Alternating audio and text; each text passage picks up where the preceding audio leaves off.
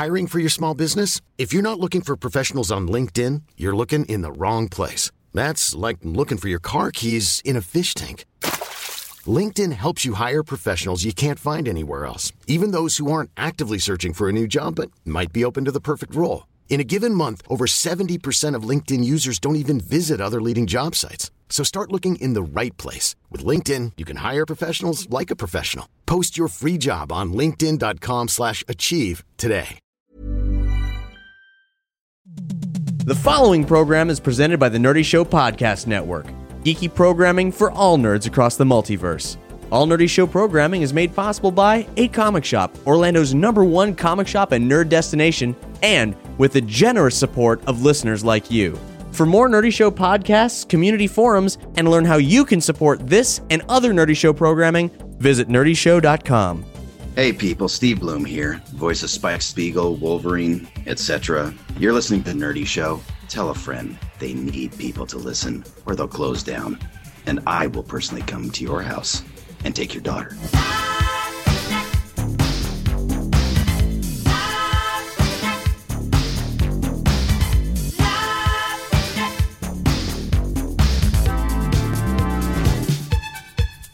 Welcome to Nerdy Show, a weekly podcast dedicated to every facet of nerddom, from comics and video games to science and technology. If it's geeky, we've got it covered. Hi, I'm Cap. Hi, I'm Hex. Hi, I'm Mike. Hey, I'm Doug. And this is State of the Empire, our Star Wars speculation podcast, where we look for news in Alderaan places. Wubba-lubba-dub-dub. All right. We need a Salacious Crumb laugh there.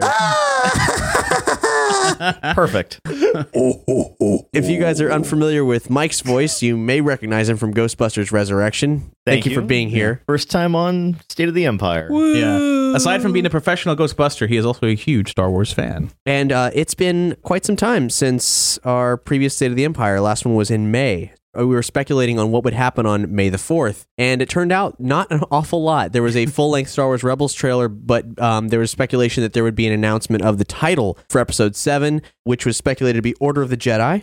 That could happen. It still seems kind of reasonable, but that didn't happen. And man, there's been so much stuff that I think for a lot of this episode, naturally, this is where we're going to give you our thoughts on Episode 7, the other additional films, and of course, Willow Watch, where we talk about the potential future for a Willow sequel. Willow. Also any other news that's happened. I guess the biggest thing that the entire internet has... let's just get out with it just straight away. Harrison Ford got his leg broken on the Millennium Falcon's hydraulic door. Okay, now wait a minute. Wait. We need to clarify here, because I remember saying it was his ankle. Then they say it was his leg. Really, it was his neck and he's dead. Yeah, it was, but also they just said hydraulic door. Does this mean the Millennium Falcon hydraulic door? Or does this mean that in between takes? Or was it like, oh, we're testing it? The details have been sparse. StarWars.com did not report that the hydraulic door was on the Millennium Falcon, but every other news source from very credible sources said it was the Millennium Falcon. I don't know if that's speculation on their part, but I don't see any reason that they would. What is Latino Review reporting? Because that's what we got to be watching. They got some stuff correct early on, but they've been very wrong, and every time we've reported on them since. So I just want to separate the facts from the bullshit of it's just like, we know there's a Millennium Falcon set somewhere, so logic tells us it could only be the Millennium Falcon's hydraulic door, because there's no other hydraulic door in Star Wars anywhere. I do absolutely love on the Millennium Falcon line the J.J. Abrams picture. There was Millennium Falcon pictures leaked, and I say leaked, and I think that there was still a deliberate leak, but then J.J. Abrams followed it up with this note that was clearly on the holochess table, which actually is one of the many contributing factors that lends credence to Harrison Ford's ankle being busted on the Falcon. JJ was there within a period of time, and whether it was his leg, whether it was his ankle, either way, it's a fracture, and he's out for 6 months. Right. And as a result, Kathleen Kennedy and J.J. Abrams are once again petitioning the Disney executives to give them more time and release the film in May of the following year, rather than the December 2017 date that they were given. And I think that that's probably the best call if your executive producer and your director are once again calling for an extension. And to release in May, the traditional release date of Star Wars, just fucking give it to them. Come on. Yeah. I don't care when it comes out as long as it's good. Like, right. Take your time. It's okay. If it's a few months, as long as it's good. On the note of Harrison Ford, Star Wars fans' money is good whenever you can get it. Yeah, It doesn't matter when you get it. It's just as good then as it is I'm now. still budgeting for when it comes out. Do not rush. Yeah, I did read another article with an interview with Harrison Ford's physical trainer because he has to get physical therapy for his leg. That's interesting. I don't know how truthful it is, but it sounded legit. And they were just talking about how yes, he does have to have physical therapy to be able to get healed up so he can get back to work as soon as possible. And his physical trainer said, they said, oh yeah, it's going to be up to 6 months. He's whatever, and he basically said, oh, it'll be way sooner than 6 months. And they're like, really? And it's just like, yeah, he's pretty much already walking again. And Harrison Ford is the unrelenting badass. And the trainer supposedly said, yeah, he's 71 going on 27. And just was like amazed at the progress that Harrison Ford was making. And if there's any truth to that, then that's totally awesome. That's amazing. Yeah. Shit. Oh, okay. What other rumors have we heard about the potential title for Episode 7? The Jedi Order thing is sticking around. It hasn't been going anywhere. Right. One that sucked that was getting a lot of traction a couple months ago was The Ancient Fear. Oh, yeah. Well, that may be just like a working title BS, Right. Like Blue Harvest. Yeah, Blue Harvest. Yeah, Well, those are dummy titles. Right. Right. That's different than Star Wars Episode 7, The Ancient Fear, because you already know it's Star Wars Episode 7. Well, the original Batman Begins was originally called Batman Intimidation Game. I don't know if that was ever actually the legit title, but that's what they were referring to it as, like on Batman, I'm Scary, the movie. Batman. I'd watch it. But I haven't heard of any new titles. I'm just waiting for it to be dropped. Any day now, they're going to be like, oh, by the way, here's the title. Now, here's the other thing. When they announced the name for Indiana Jones and the Kingdom of the Crystal Skull, that was Shia LaBeouf on, was it the MTV Movie Awards or something like that? It was an award show where he announced it. It was like a big... I mean, because, we got SDCC coming up, so there might be a massive announcement there. Yeah, there was a big thing when Shia LaBeouf did that. And I remember I was so excited. I'm like, what's it going to be called? What's it going to be called? And he's like, and I'm here to announce that the new film is called Indiana Jones and the Kingdom of the Crystal Skull.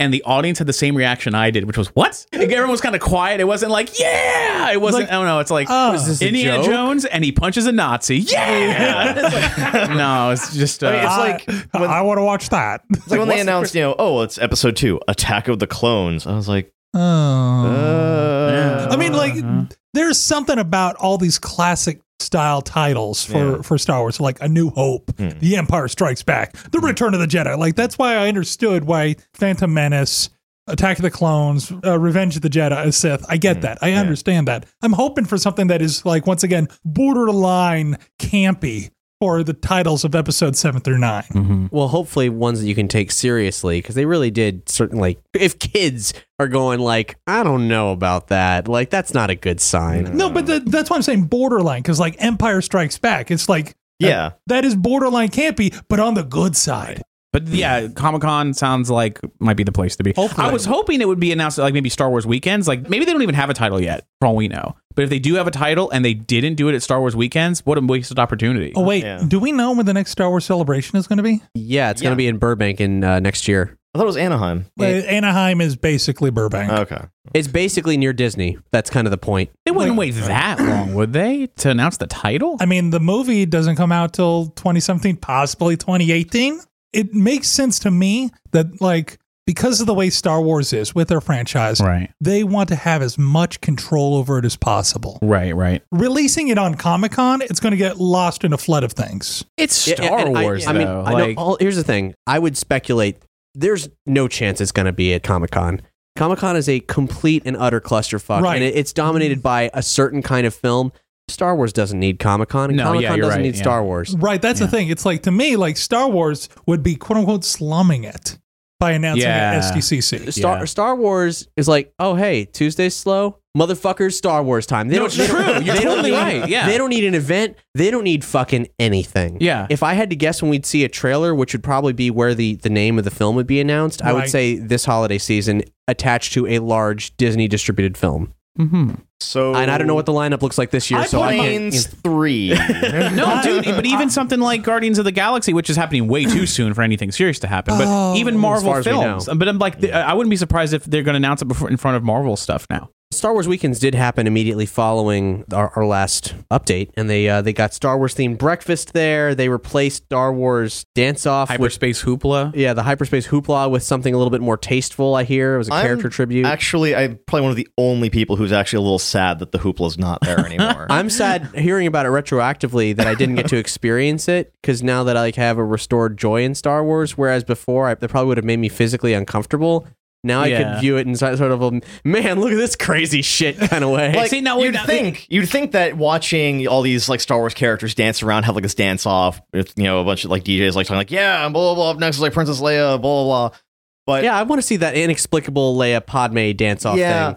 But when you get to the point where it's like, okay, we're going to announce the winners, and then the music stops and the Imperial March starts playing and Darth Vader comes out dancing to Michael Jackson, you stop caring that this is ruining your childhood, because holy shit, this choreography is incredible. The dude in this suit has all of my respect, because it cannot... Hand in your card, sir. It cannot Get be out easy of the studio to do all of those moves while Vader wearing suit, Darth Vader's helmet and cape and breathing apparatus. That is skill. That whoever does that, if you're listening, you have all of my respect. I'll put it this way. I remember when they first started doing those dance-offs, and there was something different about it. Maybe it's just my perception, maybe because I got older. But when it first started, everybody in the audience was laughing, and it was clearly all the time played for laughs, and it was short. It was only like a couple songs, and then there was no like whole announcer thing with who's gonna win. It was just, hey, here's some funny characters dancing, and it was funny, it was cute. But the more it went on, the more people were stopping, and even non-Star Wars fans coming in and just like crowding the area, and then the whole like, let's vote by cheering, but it never didn't matter because it was written the same way every time. You know, the Empire always is like, they cheat, you know, it doesn't, you know, whatever. And like I don't know, last minute entry, Boba Fett shows up out of nowhere. They tried to make it a thing. Clearly it was popular. Clearly people thought it was funny. But when they tried writing a script for it and like these reoccurring hosts and stuff, which they did their job, they were fine. I mean, my problem's not with them at all. It was just Disney tried too hard to make it something that it just could never be. Well, I think the idea was that they tried to make it from like this like side thing, like, hey, we're gonna do Star Wars characters dance, to like, okay, well, this is the last Star Wars Weekends event of the day. This is our closing ceremony, right? So to speak. And so they had to kind of add a little bit more to it to make more people want to show up to it. And I guess my beef with it, which isn't even that big of a beef, is just that because this is Star Wars Weekends is an event for fans who are so passionate that they'll come to Disney even from across the country sometimes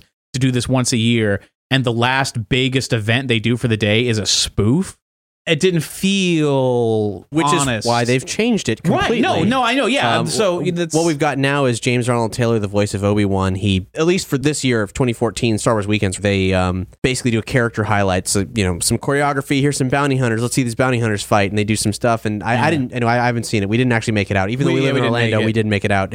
We've been busy. Another cool thing is that with the fireworks display and that final event of the night, throughout the day, if you took photos with your phone and hashtagged it with like a certain code, they would take your photos and put them on the big screen as a slideshow where it's like fans today, like the fan reaction today at Star Wars Weekends, and you get like the highlights of all the really cool photos that people took, so you could see yourself up on the big screen. That's pretty cool. It did sound pretty cool, like a little bit more interactive, a little bit more fan focused. Right. was what it sounded really nice. Still in May, there was a little quote from DICE, the guys who are working on the new Star Wars Battlefront.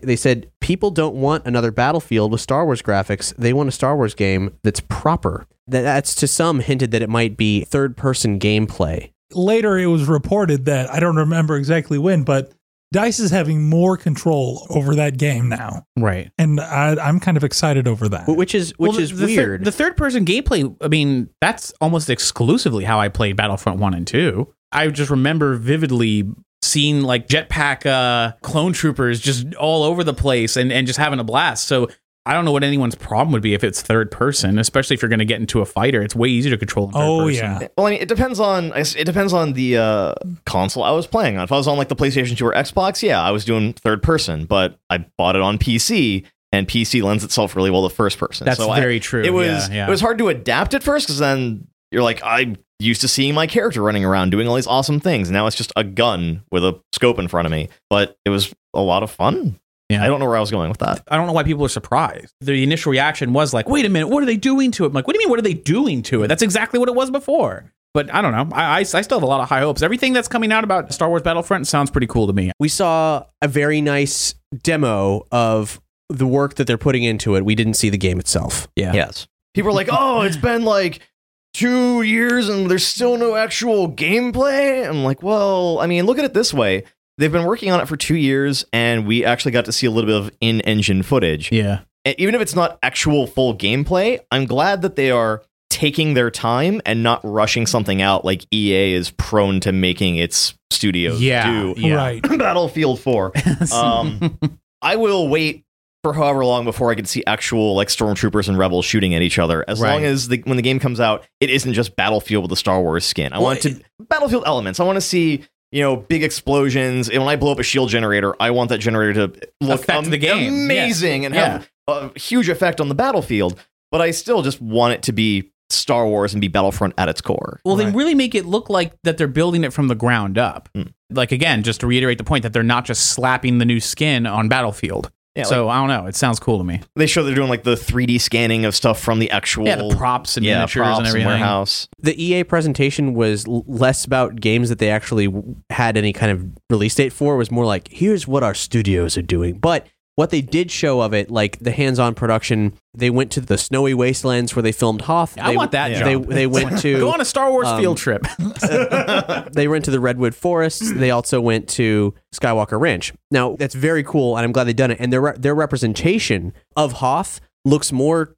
Maybe it's just the graphics, but looks more true to that actual landscape than anything we've ever seen in the myriad times that Hoth has been represented there. Yeah. But it's like, it wasn't this grand vacation because, like, for them, they're based in that part of the world. That was right out their front door. And then they flew to Skywalker Ranch. What's right next to Skywalker Ranch? The Redwoods. So, all right, fair point. I'm just saying I'd still love to do it. Yeah, totally. But, like, hopefully they'll. I mean, Tunisia is obviously in a point of conflict so much so they can't even shoot there, but maybe they'll make Episode 7's filming like where in Dubai now or something, right? So there you go, the desert, man. I mean, regardless, that 5-second footage of what looked like Endor was the rebel scout getting on the bike and stuff. Yeah, was enough for me. I'm like, okay, that's an acceptable level of detail. Yeah, that's good enough. Mm-hmm. One of the more interesting pieces of news that we as State of the Empire, Star Wars Speculation Podcast, can read into is something that Hasbro accidentally leaked. It was a list. The going theory is that there'll be a new Star Wars movie every year once Disney's cycle begins. And they had this list that came out. Hasbro posted it. It ended up on some kind of a German website. They were asked to take it down. It's not online from its original sources anymore. It reads 2014 Rebels. We're getting Star Wars Rebels this year. Makes sense, yeah. 2015, Episode 7. 2016, Boba Fett. 2017, Episode 8. 2018, Solo. 2019, Episode 9. And 2020, Red 5. A Han Solo film and a Boba Fett solo film have been highly expected for quite some time now. Red 5 was the surprise on this list. Right. Yeah. Those, if we can read this as gospel, which given the source it comes from, it very well could be, then we can confirm, yes, for sure, Boba Fett film, yes, for sure, Han Solo film, unfortunately, because I personally don't really think I want that. Maybe they'll give me a couple reasons I do. But Red 5, also very unconventional, because aside from Boba Fett, that points to recasting the original heroes with new actors or something, which is unexpected. Unless, and I don't think this is the case, unless when that says Solo is a last name. True. What if it's Han Solo's kid? That's true. I hadn't considered that. Now, the reason why I don't think that's the case is because people have been saying Han Solo spinoff, Han Solo this, Han Solo that. It's ever since the beginning. It's like the biggest rumors for spinoff films were Han Solo, Boba Fett.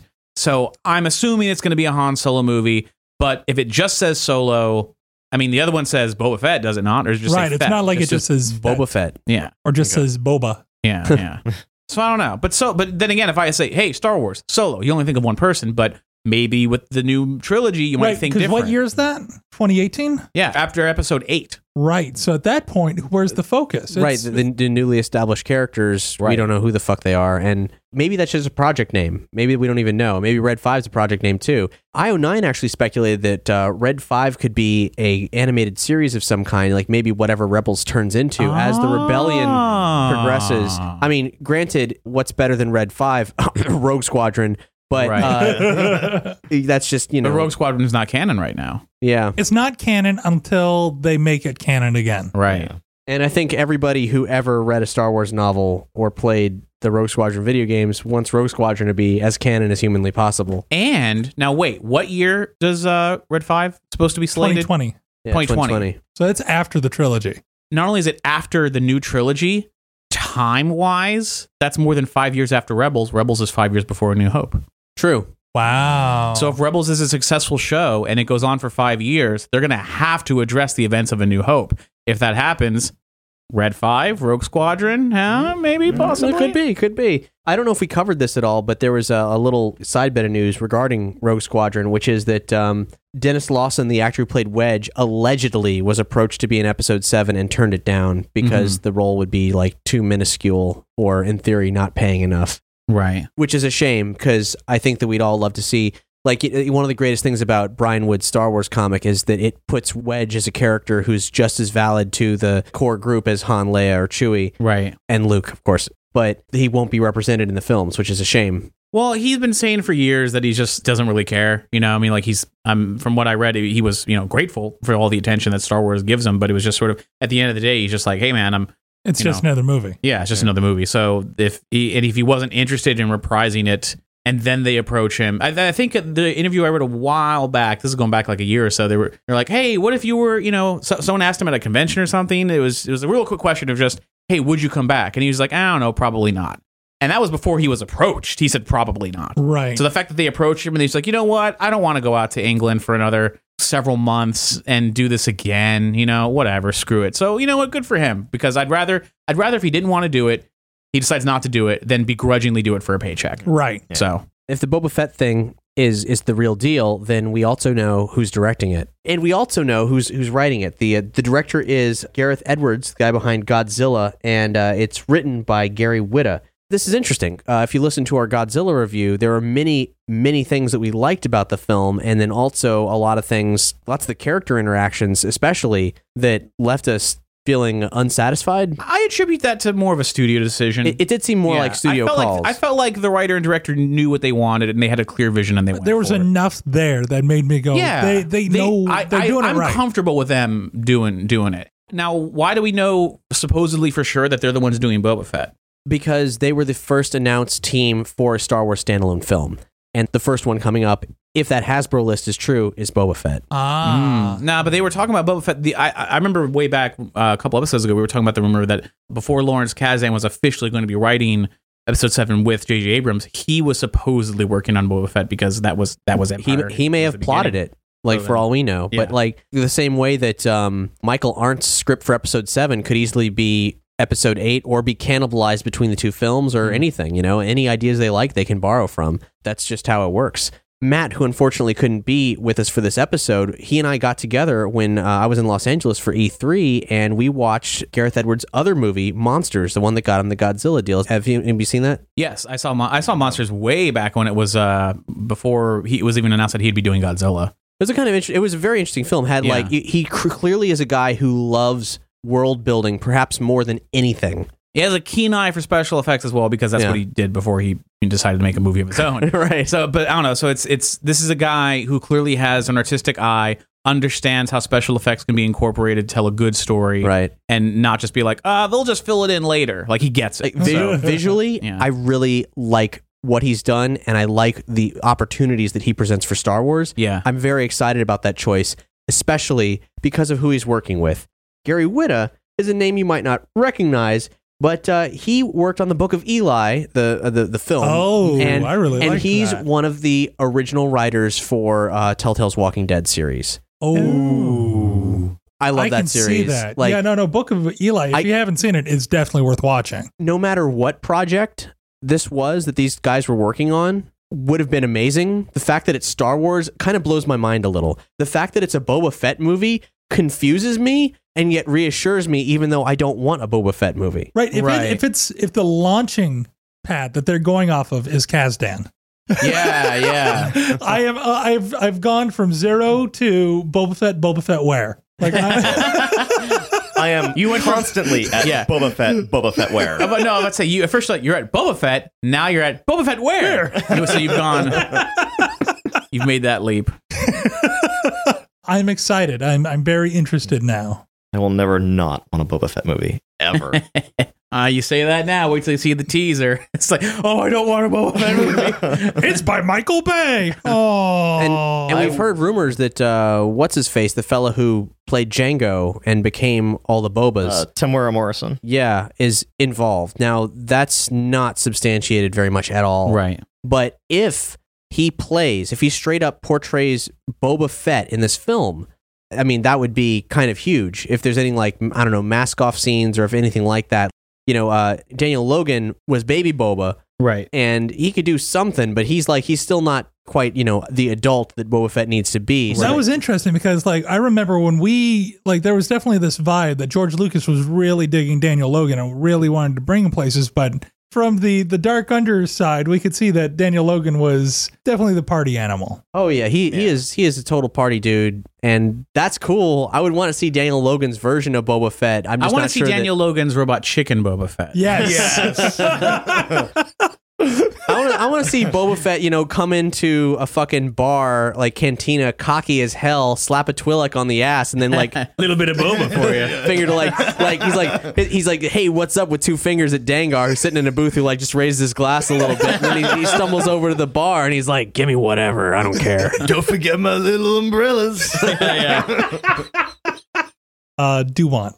In addition to the Gareth Edwards news, then some other news came out. There's another director, announced for the Star Wars standalones, and that's Josh Trank, whose name I wasn't familiar with at all. We really won't know what Trank has to offer too much until we've seen how the reboot of the Fantastic Four goes down. He's the guy helming that. Mm-hmm. But he was also known for this lo-fi superhero film called Chronicle. I didn't see Chronicle. I've heard a lot of good things. It was a found footage film about these kids who basically they gain superpowers and sort of a realistic look on how would that really affect a person. Right. And it was supposed to be good. I remember seeing the trailer for it. It looked good. Kind of looked like very, very inspired by Akira. That's what I took from it. But it could be good. And he could be the director of the Han Solo film unless there's or whatever that ends up. Whatever the solo Don't film say the is. Han Solo film again.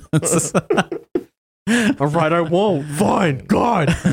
And then weirder news, J.J. Abrams is not set to helm episode 8 and 9, but in fact, one person is set to helm 8 and 9. It's the guy who directed Looper, Rian Johnson, or Ryan Johnson, but it's spelled kind of like Rain, but with the I and the A swapped. So I think it's Rayan, but I don't know. I think Rayan sounds about right. Looper was pretty good. I enjoyed watching Looper. I had mixed feelings about Looper, but that's just me. I know a lot of people really liked it. But now, clearly he's directing episode 8, but is he also directing episode 9 as well? Yes, he is. And that's confirmed that he's doing both? I believe so. Because, I mean, JJ's... Everything said he's doing the next 2 films. Now, there's a lot of years for them to change their mind about that. Right. But, yeah, I don't understand what's going on behind the scenes there, but he's actually signed on for the next 2 films. 8 and 9. Looper dude. I just wonder, because when JJ was announced, it was just assumed... that he was doing the whole franchise. Well, I mean, but they didn't explicitly say one way or the other. So I just assumed that he'd be doing all 3, and then when it's just like, oh, they announce Rayan. Oh, he also did Brick. Did you ever see Brick? No, I didn't see Brick. Oh my gosh, you would love Brick. Well, what's tricky about Brick is typically when someone says you would love Brick, then they'll either love Brick or they will hate Brick. Brick is a very divisive film. It is. I don't know anybody who's on the fence about Brick. They either love it or they really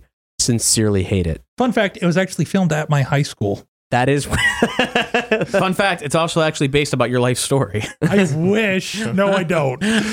No, it was funny. I was watching it with best friend Bob, and we were both like kind of quietly mentally going, that looks really familiar, because I'd taken him to my old high school. Like, there were just a few things I'm like, that really looks like my high school, but I don't want to be the guy that goes, oh yeah, that's totally my high school. Right. And then we're like, it was an exterior shot of and we both were like, that's my high school. So now you did become that guy. Yeah, but it was. but yeah, so I mean, that's the sitch. I mean, that's unexpected. The guy's done some okay stuff, but can you imagine being him right now? Interesting choice. In fact, I believe his Twitter, he posted a link to that scene from The Right Stuff where Alan Shepard is laying in the space capsule and he doesn't think anyone's listening, and he just goes, "Oh God, please don't let me fuck up." And they go, "What was that, Alan?" He's like, "Oh, nothing." But speaking of Twitter, are you guys aware of J.J. Abrams posted a photo recently that shows an IMAX camera being used on the set of Star Wars Episode 7? Oh, I did not see that, actually. Ooh. Yeah, it was an IMAX camera on a crane, and it looks like that it was being used to film some exterior desert shots. So whether or not it'll be like The Dark Knight, where it's only for certain exteriors, or whether the whole thing's in IMAX, who knows? But J.J. Abrams loves some IMAX. I'm about ready to go reserve my tickets over at Port Orlando right now. You know what you should do, Hex? You should just start camping there right now. It's never too early. I mean, this is Star Wars after all. It is never too early. So when he stands out there, they go, "What are you waiting for?"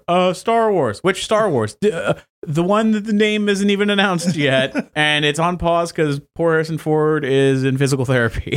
Well, I want to be the first person here to see it. I don't think my pregnant wife will be okay with me. She'll She'll be fine. It's Star Wars. She'll You deliver the baby by the popcorn machine. Oh, You were born to see this film, and you shall be there. Oh, little Harrison. You were Aren't born you in this excited? line. Little Harrison, You'll die oh my in God. this line. You'll die in this. Well, hey, if Disney's cranking them out every year, I will not be naming my daughter Harrison. Be Harrietta. something I forgot to mention about Rian Johnson, he's actually writing the films as well. That's nuts. Like they have given him the keys to the kingdom. That's crazy. Now, but see, at first I was a little worried, but then I thought, well, dude, you know what? I mean, the outline for the trilogy is probably already written. Like the story's probably already set. If anything, it's like, for sure. Here's the outline, here's the Bible, base it off of this. Yeah. So it's not, I don't think he's going to suddenly be like, what if the Solo spinoff is old Han Solo going back in time and young Han Solo is put a contract on old Han? It's like, I'm not worried about that at all. No, and I'm not. He's a fine writer. Like it's just crazy. It's a lot of power to give him, and for some reason it didn't bother me so much with JJ because JJ's done Mission Impossible and Star Trek. He's handled a lot of big things like that. So I don't know, but I'm curious to see what happens. Yeah, like we've always said, hey, it can't get any worse. I'm never gonna say that ever again because yes, it could always get worse. It can indeed. You know who I like? That Michael Bay guy. Could you get him to direct number 9? I think he's done good work with the Transformers. Well, if you look at the amount of money it's making, yeah, he is doing a good job. Everyone's wearing the Transformer shirt, but no one's wearing the Han Solo shirt anymore. Now, I would see a Michael Bay directed Lando film. That's almost perfect. Bad Boys 3? Bad Boys 3. Just take whatever you're going to do for Bad Boys 3, put both of those characters together, make him Lando's lines, and just have him blowing stuff up, making out with some fine ladies. I would totally see that. What have we here?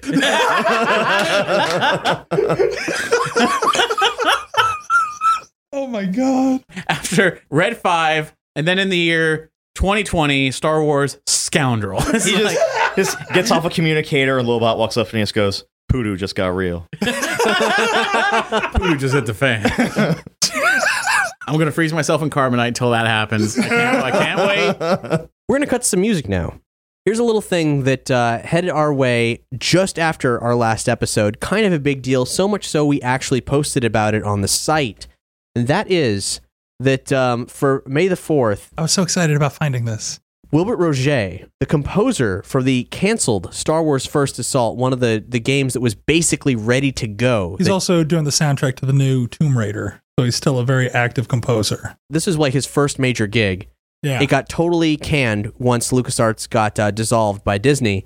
And so he released on his own SoundCloud for like a matter of hours the main theme for Star Wars First Assault. And it is one of the most gorgeous pieces of Star Wars music that you have heard since a Williams score from the original trilogy. No, it is really good. It makes me mourn the loss of this game.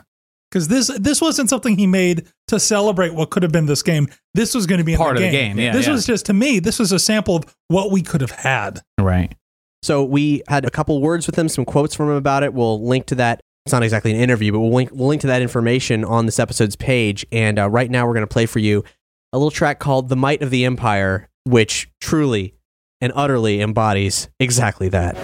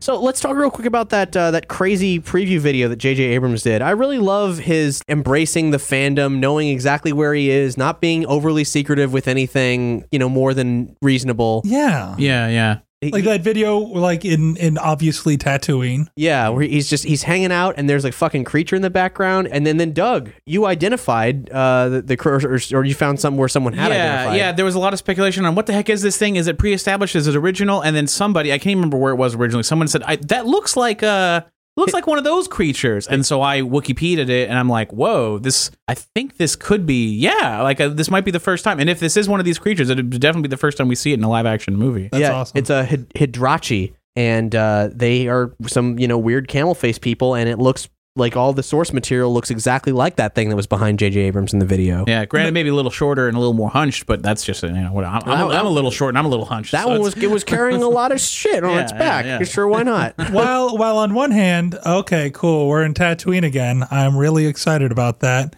Yay, practical effects. I was going to say, I'm really glad there's actually like an actual creature there on set and not just some dude in a green suit like, pretend I'm an alien. Right, and there's people like in this bazaar, just like, dust is picking up, let's push the stuff down. It's like... And at the risk of sounding like a complete idiot, why does it have to be Tatooine? No, so like it could be another desert planet for all we know. The Hidrachi are not from Tatooine, even though it's clearly a desert species. So it could be another planet. Tatooine is also like a total crossroads. Like especially because of the huts, there are everything. Everything is on Tatooine.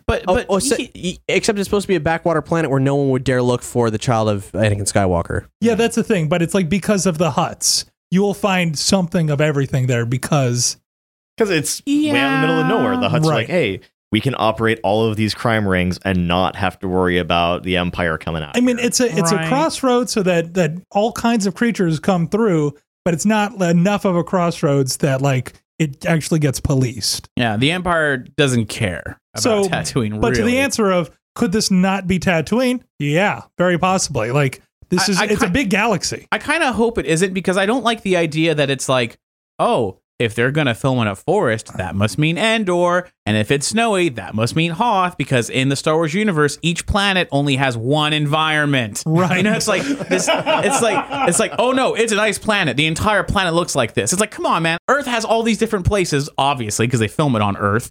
So why can't Hoth have, another area over here? Why can't Tatooine have an area here that's actually like a giant oasis city? Why not? I mean, come on, man. Fucking go nuts. It's Star Wars. You don't have to say, no, desert planet, only sand here. Well, then where did the Tusken Raiders? Only sand here. It's like, what do they eat?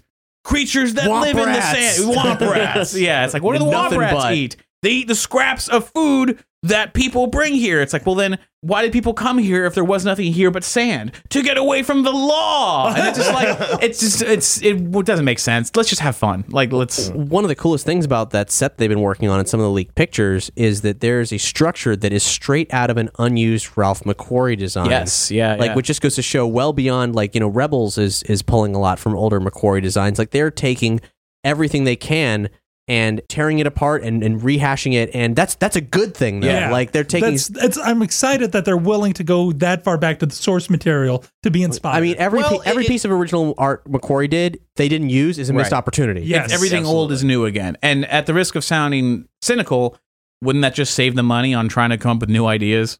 Sure as shit would. Yeah. So it's like, look, we have all this artwork. We don't have to hire anybody to do it. Look at all this artwork. And you just go nuts and just make it, based on all the old stuff. At the same time, it's pretty sweet though. It is, yeah, it is pretty sweet because the artwork is awesome. So I mean, because it's like we could create new stuff, or here's all this old stuff that is really sweet that no one's touching. Right. Bit of bad news is that Hey, it's Danny Pellegrino from Everything Iconic. Ready to upgrade your style game without blowing your budget? Check out Quince. They've got all the good stuff, shirts and polos, activewear, and fine leather goods, all at 50 to 80% less than other high-end brands. And the best part? They're all about safe, ethical, and responsible manufacturing. Get that luxury vibe without the luxury price tag. Hit up quince.com/upgrade for free shipping and 365-day returns on your next order. That's quince.com/upgrade. Hey, it's Paige DeSorbo from Giggly Squad. High quality fashion without the price tag. Say hello to Quince. I'm snagging high-end essentials like cozy cashmere sweaters, sleek leather jackets, fine jewelry, and so much more. With Quince being 50 to 80% less than similar brands. And they partner with factories that prioritize safe, ethical, and responsible manufacturing. I love that. Luxury quality within reach. Go to quince.com/style to get free shipping and 365-day returns on your next order. Quince.com/style. Star Wars Attack Squadron got canceled before it even came out. Right. We that was a game that we had an early first look at. We offered beta codes in our last episode for people to get an early play, and so lots of you guys, you fans, listeners who were talking to us about it, were really enjoying it. I loved it. I thought it was like the best possible incarnation of like an online flight sim melee Star Wars game that you could have hoped for. And I don't know why the fuck did they cancel it? It really felt like it was an online Rogue Squadron. And that's all. That's what I wanted. One step below having another TIE Fighter or X-Wing simulation game, which is what I really want. Yeah. But I will. I was willing to accept, a free-to-play Rogue Squadron with highly customizable ships, microtransactions to customize your ships, or just play the game to unlock stuff. That was a really cool idea. I was on board for that. So I'm a little more than a little sad to hear that it's being canceled. Was it because maybe there weren't enough people playing it, or did Disney say, you know what, we got to move in another direction? Like, you can't really. That there was no reason cited, and my personal speculation on it is I think that EA, who has the rights to make Star Wars video games, with the exception of online and mobile games, which falls into Disney's category, may have seen it and were like, guys, this looks a little too awesome, and we're worried that it could damage the brand that we're establishing as a Star Wars designer during the duration of our contract. It doesn't damage the brand; it damages their wallets. Yeah.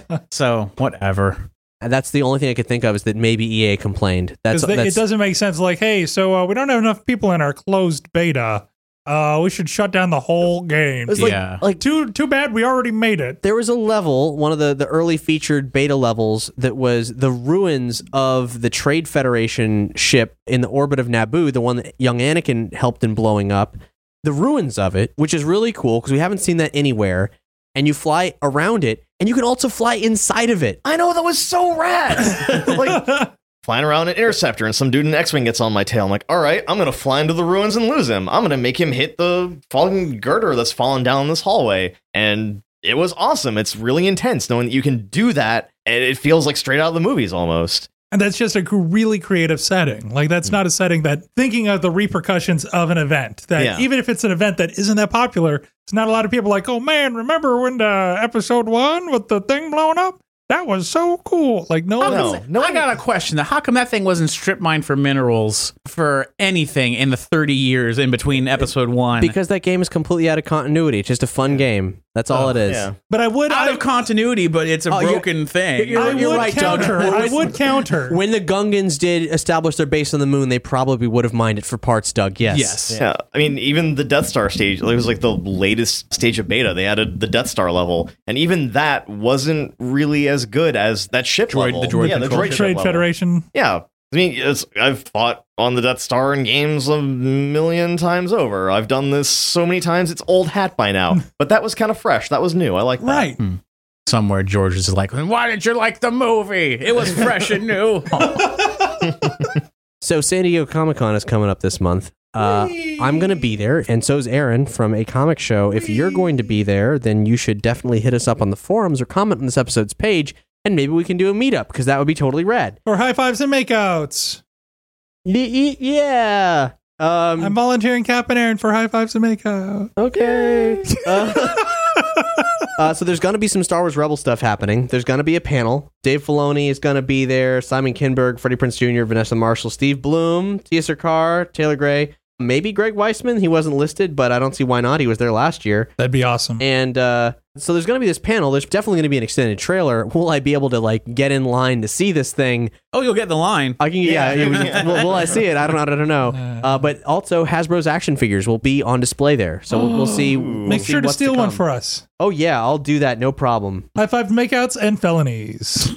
But they showed off a new character from Rebels recently. You guys are big fans of badass Imperials, right? Yeah. Like you've all shown great support for Imperial officers who don't fuck up. Yeah. Or don't get enough respect. Right. Well, here's one named Agent Callus. It seems like too much of a throwback to the Lucas era of naming things. Admiral Bone to pick. So here's Darth Bad Guy. Yeah.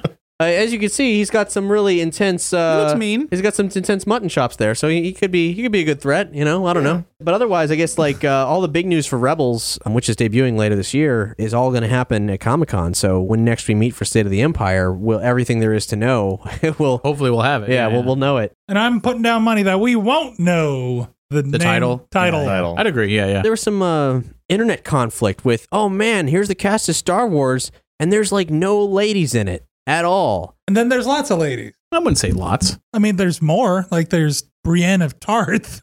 I have no idea how excited I am for that. Well, that's the thing, is that after there was this whole quasi backlash on the internet, they were like, here's two more actresses, you may be familiar with them. Lupita Nyong'o, who's a recent Academy Award winner, and Gwendolyn Christie of Game of Thrones are both joined the cast of Star Wars Episode 7. Man, quite an intense cast. Now, I broke that news to my roommate. It's actually a pretty funny story. We're both big Game of Thrones fans. Lady who plays Brienne of Tarth is going to be in the new Star Wars. He's like, oh man, I hope she's a Jedi. I was like, nah, Sith. Yes! Yeah. I'm hoping. Make her real ugly. Give her the Palpatine wrinkles. The butt forehead. The Palpatine wrinkle. I just want to see her swinging a red lightsaber and dark robes and armor. Oh, man. Fun fact, behind the scenes, I guess this is confirmed that the props department for Episode 7 in England ordered a gold-plated pair of dice to authenticate the cockpit of the Millennium Falcon. Yeah, supposedly someone was on the set and they looked at the cockpit and they go, hey, where's the dice? And then other people were like, what are you talking about? It's like, dude, the freaking dice. And they bring up the film like, oh shit, we didn't even get the dice yet. And they had to quickly go get some dice. And I'm like, you know what? In the 30 years after all the battles, I can accept if the dice aren't there. But you know what? Good on them. The fact that they're that. And it's a new paradise. Yeah, it's a new paradise. Han may have lost the old pair. Yeah. It's like, Chewie, hold on, you got to pull over. No, I see. I want to see the scene. I want to see the scene where after Han gets back into the Falcon, after Lando took it and the radar dish broke off, he's like, "What? You said not a scratch?" And he's just like, sorry, Han. Just, you know how things happen." He's like, "Get out of here. Just go into the back." And he starts to fly and he goes, "Where's the dice?" And Chewie's, "What do you mean he threw the dice away? They're the good luck dice. That's why we haven't had a scratch. I'm going to kill that son of a bitch. We got to stop somewhere and get some dice. We're stopping now. Chewie, we're doing it now. Let's go." I want to see a space convenient, like basically something straight out of Spaceballs. Yeah. That's what we're watching. The That's truck what stop. I want. I just see Lando like getting into the cockpit of the Millennium Falcon going, "What did he do to my what is this tacky thing?" Yeah. Gross. Oh, no, he did not. Lando would love that. Lando would love the dice. Lando's like, "I'm a gambler myself. I understand." Or there's no respect for the game, man. It's like he takes it, throws it out. It's like, I mean, Lando, I could see Lando when he owned it was very much like pimp paradise, basically. It wasn't cheesy. Whereas Han Solo gets in there, he's like, "I'm a gambler, I'm a smuggler," and he's like, "This is trash, Han. What is this?" I can see him putting the dice on there, like during the game where they're betting for the. No, yeah. It's like they're playing the game at the table, and he's just like, "Well, fine. If you can beat me in this hand, I'm calling you bluff. You get the Falcon." And Han's like, "All right, I'll take that bet." And then as soon as that cards come down, he's just like, "All right, it's mine." Hangs up the dice. Like, Han, get that off of here. I know you were cheating. It's like, no, it's mine now. Like the Lando's Got the just sitting dice, there. got the dice, He's like, flicking "I'm going to around, put yeah. you are not going to put those on my ship. This is going right in the dashboard." I'm hanging this right here. And it's funny when he comes back to Cloud City, Empire Strikes Back, he walks up and he's like, "You slimy no good." He's calling him all these horrible things because of the dice. Yeah. Not because he's Chewie told him, he's like Chewie somehow is able to talk to Lando afterwards because they're all friends. "What do you mean he found the dice and put them back up? He told me out of respect he'd never do it." Cut to, "You slimy backstabbing, double-crossing. You got a lot of guts coming back here after what you pulled." In expanded universe news, Timothy Zahn recently did an AMA on Reddit, and we have a couple choice quotes separated from that. This might just be the tip of the iceberg because there's obviously a lot to go through there. He said, "Not only was I given no input on Mara's fate, I wasn't even told about it until a couple months before publication." Now, actually, I'm not familiar with what happened to Mara Jade in recent history, so I don't know. I assume she died or something? Yeah, it was less than stellar. Okay. Yeah. So Timothy Zahn, they didn't fucking tell him until a couple months before publication. If I'd been offered a say, though, I would have argued against it. My vision of Star Wars is good versus evil, with the heroes struggling to win and the major characters making it through. Otherwise, either Lando or Wedge would have died inside the second Death Star. For the record, this isn't just because Mara was my creation. I'd have argued against killing Chewbacca for the same reason. It seems that it's like killing them off means you've run out of ideas. We don't know what to do with them, so let's kill them off. I got mixed feelings about killing off characters like willy-nilly. Yeah, I wasn't a huge fan of the whole second Galactic Civil War. I wasn't really okay with it. Yeah. That was with the invading aliens from outside the galaxy? that was the Vong invasion. The second Galactic Civil War is like one of the Solo kids like falls to the dark side and becomes like Darth Caedus. Yeah. And he ends up killing Mara Jade. I didn't like that. At one point, it's just like, do the citizens of the galaxy just feel that this is like the royal family, where it's like, this family keeps fucking everyone over? Like, this bloodline is just let's just kill all the Skywalkers. Every time there's a goddamn Skywalker. Every Galactic Civil War has Skywalker had something to do with it. Let's just kill all the Skywalkers and we'll all be better off. That's totally fair. I mean, the heroes are actually the bad guys. Star Wars Legacy. Star Wars Legacy kind of touched on that. Another piece is, he said, I would certainly be interested in writing more Star Wars. I presume Lucasfilm Limited wouldn't simply give me carte blanche, but would want something specific, like a spinoff from Episode 7 maybe, or some backstory filler. If they really let me do whatever I wanted, I have a couple ideas. All right, 20 to 30 in mind, but all that depends on them. And it's not like he has a lot of really awesome ideas in the past or anything. It's not like he understands Star Wars or anything. It's not like he kept the franchise alive during the 90s. It's not like he cares or anything. Not like Admiral Thrawn was fucking amazing or anything like that. Not like he's really busy. To conclude the expanded universe portion of the State of the Empire, we're an issue away from the conclusion of Brian Wood's Amazing Star Wars series, and only a matter of months away from the end of Dark Horse and Star Wars. I mean, they're cranking it out fast. There's one book they've put out, the Darth Maul book, that ties into unused Clone Wars scripts that is completely and 100% canon, and that will be the only thing that Dark Horse has published, unless something gets added into the canon from the past, that will have been canon to the current Star Wars. And they are collecting that lightning fast. I mean, the week after that final issue of that series comes out, the collection comes out. They're publishing every book they can before that deadline. So recently, the Star Wars ended, the book called The Star Wars, the comic series adapting Lucas's original screenplay. It started off, it was pretty interesting. There were so many different elements from the prequels and the original trilogy in play from the get-go. It was actually shocking how much of it was in there and how much he mined his original work for the prequels. And then it got really, really bad. And you could see the way that Lucas's writing was so, his characters are so stale. There were so many pieces of dialogue that felt like they were pulled right out of the prequels that were just god-awful. The characterization was bad. And they got to the Endor equivalent where they met the Wookiees that were kind of in the Ewok role. And man, it's terrible. Just super terrible. However, in the final chapter of it, some very interesting stuff happens that is rather unique. The character of Darth Vader is kind of split in two in this. There's a guy called Vader, and he's got a helmet and a red eye, but he's not a fully masked guy. And then there is a masked guy, and he's different. And that guy, Vader's like a dude. Vader's like just an imposing Imperial dude. And there's this guy, Valorum, who does wear a mask. And he kind of looks like the kind of ninja part of the Vader. And he's a Sith. Valorum, as in Chancellor? Right. The name might be... Right. That's the only parallel I was seeing. But it's just interesting that even that name was recycled. In this, Anakin, who's like one of the last Jedis, he gets tied up, fit to be tortured in the Death Star. And he's being questioned by Valorum, who starts kind of monologuing at him, you're a fool to come here. What were you thinking? This is a place for androids, no codes, no honor. And then Vader comes in and he's like, kid, you fucked up. I'm taking you off site. You're going to be executed. Fuck you. Fuck the Jedi. And the Sith guy, he fucking saves him. And he's like, there's no honor here. Our old ways are being extinguished by this empire. And you and I, if you were to die by my hand, it will be honorably. And so, it turns into this, buddy thing between him and Anakin, for just a hot minute in this. And it's amazing. It's a Sith guy who's like, look, I'm working for the Empire. They don't like me. They don't like what I represent, and they want to wipe it out. But I don't believe in our traditions being wiped out. And you and I, we're the dichotomy here. You're the good, I'm the bad. This is important. And they're not going to kill you. And I'm not going to let them.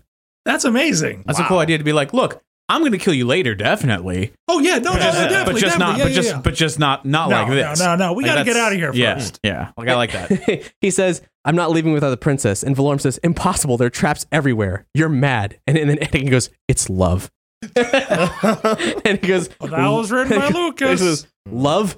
Now I remember why our clans have fought for 1,000 years. You idiot. Love is dumb. So they have this thing. I'm bad. Love is dumb. It just lasts during a few pages in the last issue, but it's completely unique. I've never read anything like that anywhere in Star Wars, and it was brilliant. It was written by George Lucas.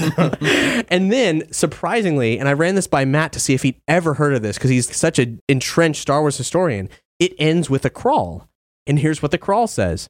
As word of the destruction of the space fortress spread, 1,000 new systems joined Queen Leia and the rebellion, causing a significant crack in the Great Wall of the Galactic Empire. The acts of Skywalker and Starkiller once again sparked fear in the hearts of the greedy and malevolent. A nuisance of liberty, not felt for 100 years, swept through the hearts of all. But our hero's greatest adventure was yet to take place, one which would be known as Saga of the Unfunky. Wait, did you say Saga of the Unfunky? Ophchuchi.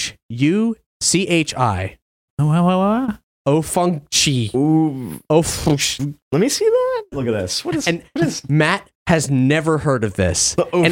Fuchi? And not the saga, just that would be known as Saga of the Ofunchi. Was this being Fukai? Was this being dictated where someone just interrupted him by kicking him in the balls? It's like Saga of the Ofunchi. Sorry, could you spell that? No. So here's the thing. I mean, this is ages ago. I'm sure millions of things have changed and all that. But Lucas is kind of notorious for holding on to his old notes and using them. This story here, in one screenplay, outlined major aspects of the prequels and the original trilogy. If he ever had notes for that, that could easily be things that turned into this new trilogy, if they're still mining Lucas for ideas. Weirdly enough. Unlikely, very unlikely, fucking stupid as hell name. Nothing's changed there, but I mean, I wonder if that had something to do with like the idea of the Force having like totems, like those crystals and stuff. And if it like, because it doesn't say battle, it doesn't say conflict, it just says the greatest adventure. So it might be a search for something. Because again, this is also pre-Indiana Jones, so there's probably seeds of Indiana Jones adventure style stuff in there. Like, man, I don't know. That's a puzzler. Yeah, right? And I gotta say, seeing Vader on the cover, it totally looked like Dark Helmet. Like, that's all I'm saying. Yeah. Right, yeah. Vader without a mask. That way without a mask. Yeah. Kind of off-putting, actually. It's kind of cool. It looks kind of samurai-ish, but also like one of the Death Star technicians, you know? Like the guys who are in the ATSTs. I don't call them AT-ATs. Appreciated. How about some Willow Watch, guys? Are you ready for Willow Watch? Oh. Am I?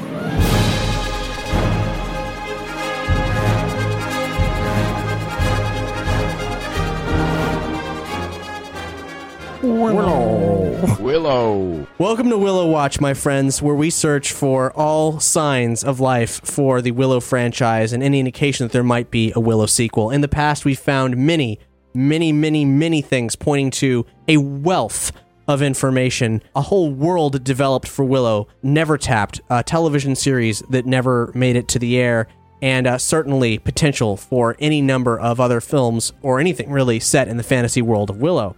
You may remember last State of the Empire we talked about, like, the next episode may be actually entirely Willow Watch. That hasn't happened yet. It's probably going to be the next thing we do, where we're going to talk to the guy who wrote the Willow source book.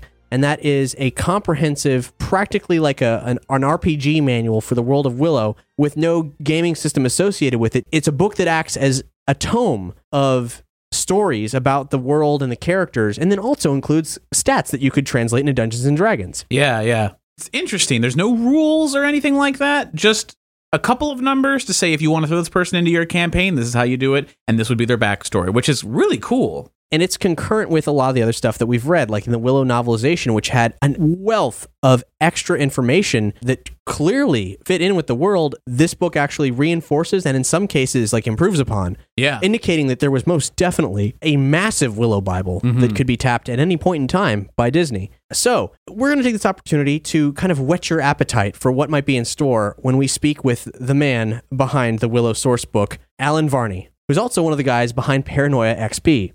So we're going to read an excerpt from it. Doug, what should we read? Something not too big, because I mean, the character backgrounds, some of them are really in-depth, but in a great way. Virgil Cut's got a short one, which is interesting.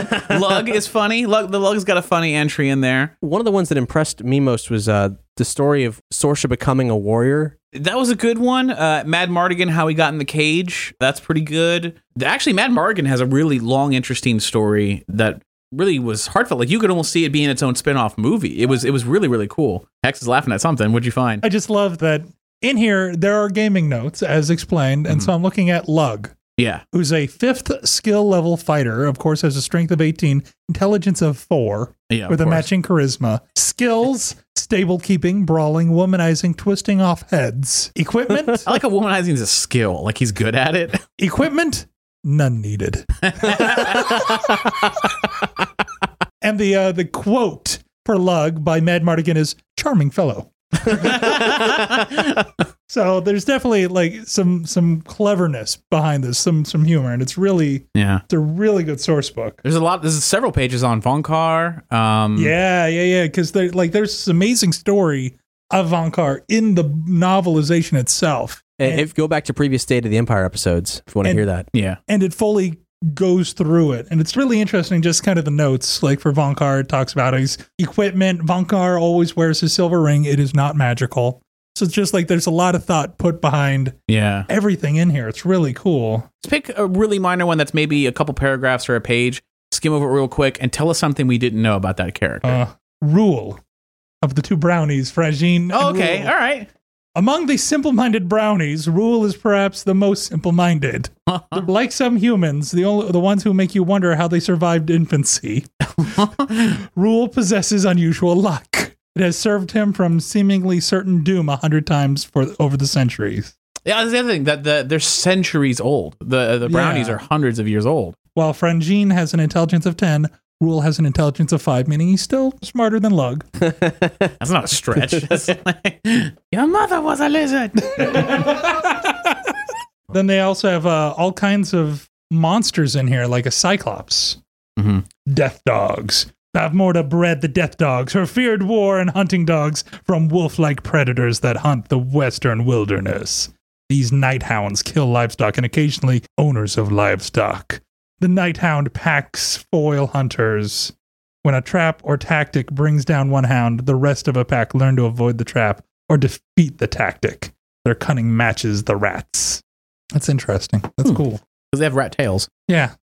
Oh, wow. They got gaming notes for Bavmorda. Oh, gosh. Bavmorda's backstory is intense. It's it's actually kind of badass. Oh, my gosh. She's a 36th level wizard. I would love to run a Willow one-off RPG, but the twist is, because it's like, when would it take place? And I came up with this idea where you'll play as either maybe a wizard or two wizards, and the rest would be disgraced Knights of Galandorn, because once she takes over, those knights are disgraced and they're gone and they're split because they've all failed or whatever. So the quest would simply be a one-off quest where one of the party is a wizard, or maybe none of them are, but let's assume that someone wants to be a wizard.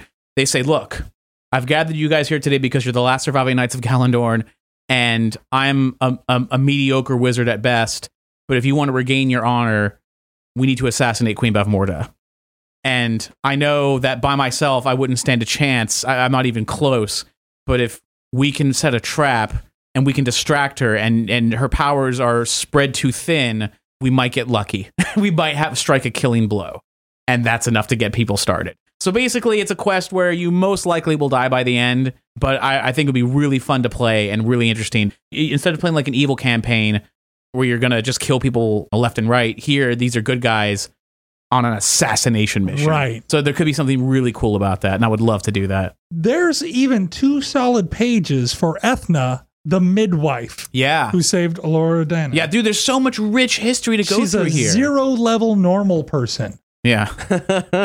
She made it pretty far, considering, I gotta say. 2 months, according to this. Yeah. So look forward to further examinations of the world of Willow from the Willow Sourcebook, and, of course, our conversation with the man who wrote it in the near future.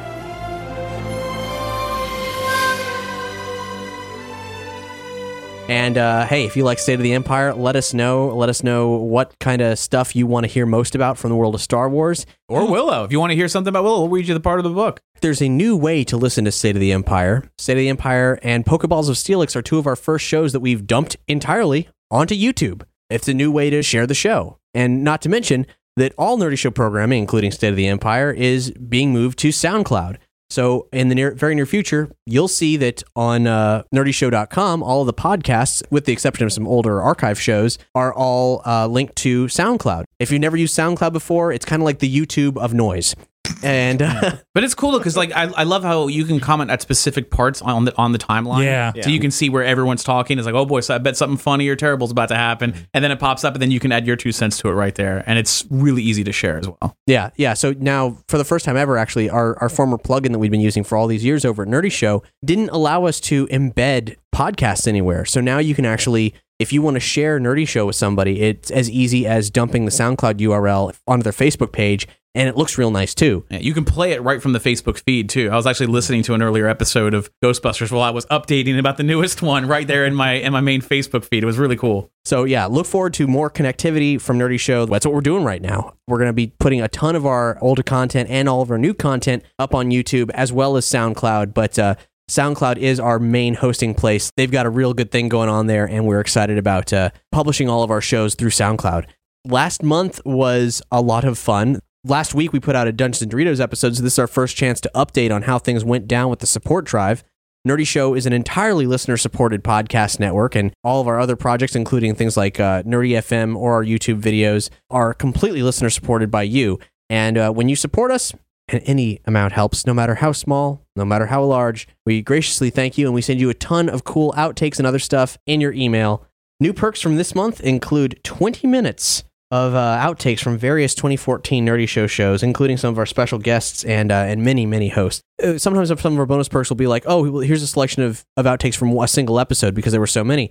And sometimes there'll be like one or two that's too long for us to throw hidden at the end of an episode. And so this whole potpourri of Nerdy Show weirdness stacks up. And so now we've got 20 minutes of Nerdy Show weirdness Nice. for your listening pleasure. And if we make it to $600 this month, because every amount helps, $300 is our minimum goal for the network cost. But if we make it $600, you'll unlock 15 minutes, maybe even a little bit more after this episode of State of the Empire outtakes from our past 3 episodes. Oh, no. And last month was a Dungeons and Doritos support drive where, in addition to you getting cool stuff and supporting the network, you also got to decide what would be the next campaign that Dungeons and Doritos would do. Last month, we made $483, and the Dungeons and Doritos campaign that won was Perchance to Dream, suggested by Sage Zero, with $143, also Really? sponsored by Robert Rangel and Muckraker. It narrowly beat out Ape of a Thousand Dicks by just a little over $10. Wow, because that one was in the lead for so long. Yeah. Wow. Yeah, Ape of a Thousand Dicks was 131, and Perchance to Dream was 143. I think Hex is very relieved to hear that. Well, I was really hoping we could do that very Joseph Campbell approach where it's the ape of 1,000 dicks, just like the hero of 1,000 faces. So Interpreted in 1,000 everyone's different ways. talking about that ape's dick in a different way. It's like that Batman the Animated Series episode almost got him, you know? I used a rock. It was a bash his really dick. big rock.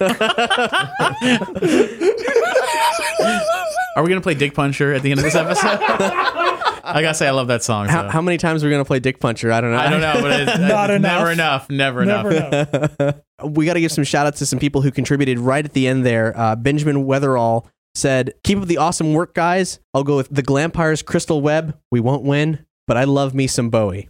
And get excited, man, because immediately after us recording this episode, we are recording a new Lightning Dogs episode. Oh. That will be premiering shortly, but first, I have an interview with Weird Al Yankovic, and that's what's coming up next. What? Not in this episode, but the next episode that comes out. So look forward to that. But I really like Weird Al. Yeah, so Wait just for it, man. subscribe to Nerdy Show. If you haven't subscribed, subscribe on SoundCloud, subscribe on YouTube, subscribe on iTunes, all the subscriptions. We try to make it easy as possible. Subscribe on the internet. Yeah. If there's a way that you want to subscribe that you can't subscribe, tell us about that way that you can't subscribe so we can make you subscribe that way. Huh. That's what it's all about. All right. Alexander Alverson said, $5 to the Ape of 1,000 Dicks. Perhaps this will reveal the true origins of the movie Dick Puncher. Perfect. Hoodoo Voodoo said, my wallet can't repel dicks of this magnitude. I concede defeat. Ape of 1,000 Dicks. Good game. And yet, Hoodoo Voodoo, Perchance to Dream was triumphant. You backed the wrong horse. Back the wrong ape, it seems like. Muckraker said, to sleep, perchance to dream. To dream is endless. Perchance to dream, damn it! Anti-snipe. And that was the killing blow, the anti-snipe blow that secured it. And then also we got to give a shout out to Pestilence, who decided that they were all good, and he would not single a single one of these out.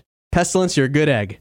Then this month, the glorious month of July, Dr. Zombie Pop said, wow, has it really been 3 years since you guys helped give me the awesomest anniversary present ever? That, of course, being the original fan-chosen Dungeons and Doritos episode that he chose for his beloved bride, Till Death Do Us Part. Yeah. And then a brand new face on the support drive. Temsu said, hi, Nerdy Show.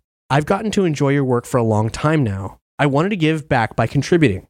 What I have attached is a fan fiction. Oh, this. It's D&D and Lightning Dogs. In the middle of last month's support drive, I thought of an idea. Then I checked the forums and saw that there was already a Lightning Dogs and Dungeons & Doritos crossover option listed. I didn't want to step in on anybody's toes as a newcomer. Still, and this is in my best Dr. Stan's voice, I couldn't help it. It just popped in there. So I fleshed out the idea and I'm sending it to you now. I know you have plans for Lightning Dogs, and I know this fanfic isn't canon. If you want to put it up on the site, that's awesome. If you want to keep it on the down low, I have no problem with that. It's more for you guys than anything else. I wish all of you the best, and I hope you enjoy it. And Temsu, we totally did. It was pretty amazing. You can find that fanfic up at either the Dungeons & Doritos fan love page or the Lightning Dogs fan love page. It's on both. Really great characterization. Like, you got the voices of the D&D crew down pat, and nailed pretty close to some of the lightning dogs, I gotta say. Like, not too far off. So well played, very well played. And if you guys want to check that out, there'll be a link directly to it on this episode's page. Thank you guys for contributing. Now, if you got anything you can chip in, please do. We got to make at least $300 every month. And of course, if you want those State of the Empire perks, that's the $600 stretch goal. But if you don't contribute, I have to go back on the street. Yeah, we got to throw Hex out on the street. Please don't make us on the corner. I don't want to do tricks again. It's hard feeding 5 midgets stacked on top of each other inside of a trench coat. So, you didn't know that about Hex? No, it's so he's basically like the Terror Terriers from the Diamond Dogs. Maybe. We can't get into that yet. We haven't really established what the Terror Terrier... Tune in 2 weeks from now to find out what we talked about. The answer. Is Hex really a lightning dog in the sky? We just start off the episode with no, and then jump into lightning dogs. There's one more way you can support us. That is Amazon. If you buy things through our Amazon link, there's a button on our front page. It says Support Nerdy Show, Shop Amazon. Click that link. It'll take you to a forum page. You can choose the US, the Canadian, or the UK listings. If you go through that link, get to Amazon from those links, anything you buy there, we get a cut of. It's actually pretty substantial. You don't have to pay any more money. You're just buying the stuff you normally would. Shop for birthdays, shop for holidays, all that stuff. And you give back to Nerdy Show. Heck, if you want to buy us stuff and give us money twice, we're okay with that. And if you buy something big on Amazon and you want to send us an email about that and say, Nerdy Show, I love you guys. I can't afford to just give you money, but I bought a big fucking TV. We'll read your message. We'll say thanks to you. That's great. info@nerdyshow.com. That's where to mail it to. Send us pictures of you and your TV. We'll really like that. You're from the internet. We're from the internet. We all buy things on Amazon. So if you buy your Amazon things through our links, you're giving back to the show. It's completely effortless. All you have to do is type in nerdyshow.com instead of amazon.com. Yeah. Pretty sweet deal for everybody all around, I think. Everybody wins, guys. Everybody wins. So, thank you so much for listening to the State of the Empire. We'll be back with more Star Wars news when there's time. I have a Star Wars joke. Oh, you have a Star... Oh, yeah, Star Wars jokes. I totally forgot about the Star Wars jokes. Depending on how lame they are, I might have to stretch it into 2 or 3. Here's an old one. This is one of the first ones I found, and I've been saving it because I didn't want to say it. So, Hex, what do you call a Sith who won't fight? I don't know, Doug. What do you call a Sith that won't fight? A Sithie.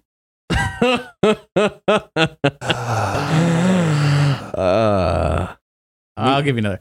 What do you call a person who brings a Rancor its dinner? I want to guess the appetizer. Yes, the appetizer. So that's 1 point. You have 1 point, sir. All right, I'll give you. You got that one. Last one. Did you hear about the Ewoks who got married in that tree? No. What about the Ewoks that got married in that tree? It was just really sappy. And on that foul note, here's something extremely exciting. It's a track premiere, a brand new song from Sci-Fried's soon-to-be-released Season 5 album. This song has never been played before. It's exclusive to this episode until the record comes out. Please enjoy The Empire Kicks Back.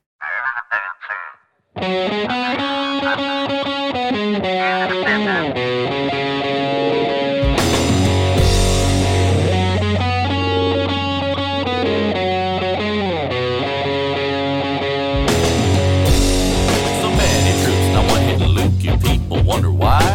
The training's intense, it's money well spent, but they're always drunk and high.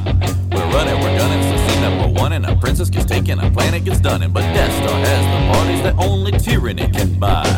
So join our cause, cause once you embrace the dark side, I promise you'll be amazed. To party with us, we'll make you betray the light with their boring and celibate ways. Vader be hitting the bottle of Jim, and he's mumbling, Padme, steer clear of him. I'm rocking a glow stick with severing limbs, and we'll slaughter some Ewoks on a whim. All day in a galaxy far, far away. The Empire kicks back, going all night, no Jedi side. We get you feeling right. The Empire kicks back.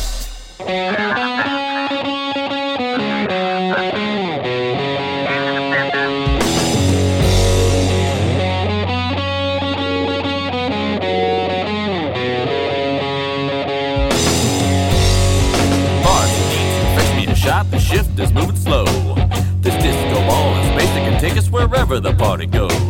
Our army's the meanest, most icy cantina, and cooler than Hoth, where we serve margaritas as hot as two blondes on their Tatooine suns, as all the Jawas know.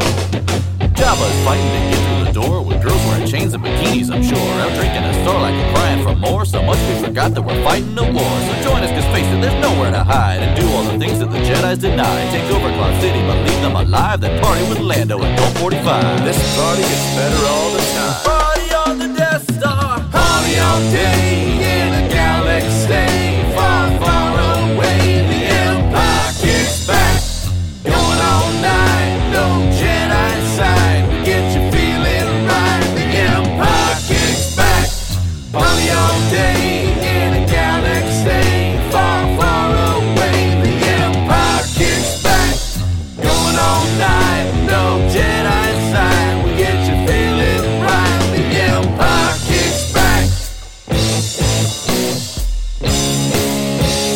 Party on the Death Star.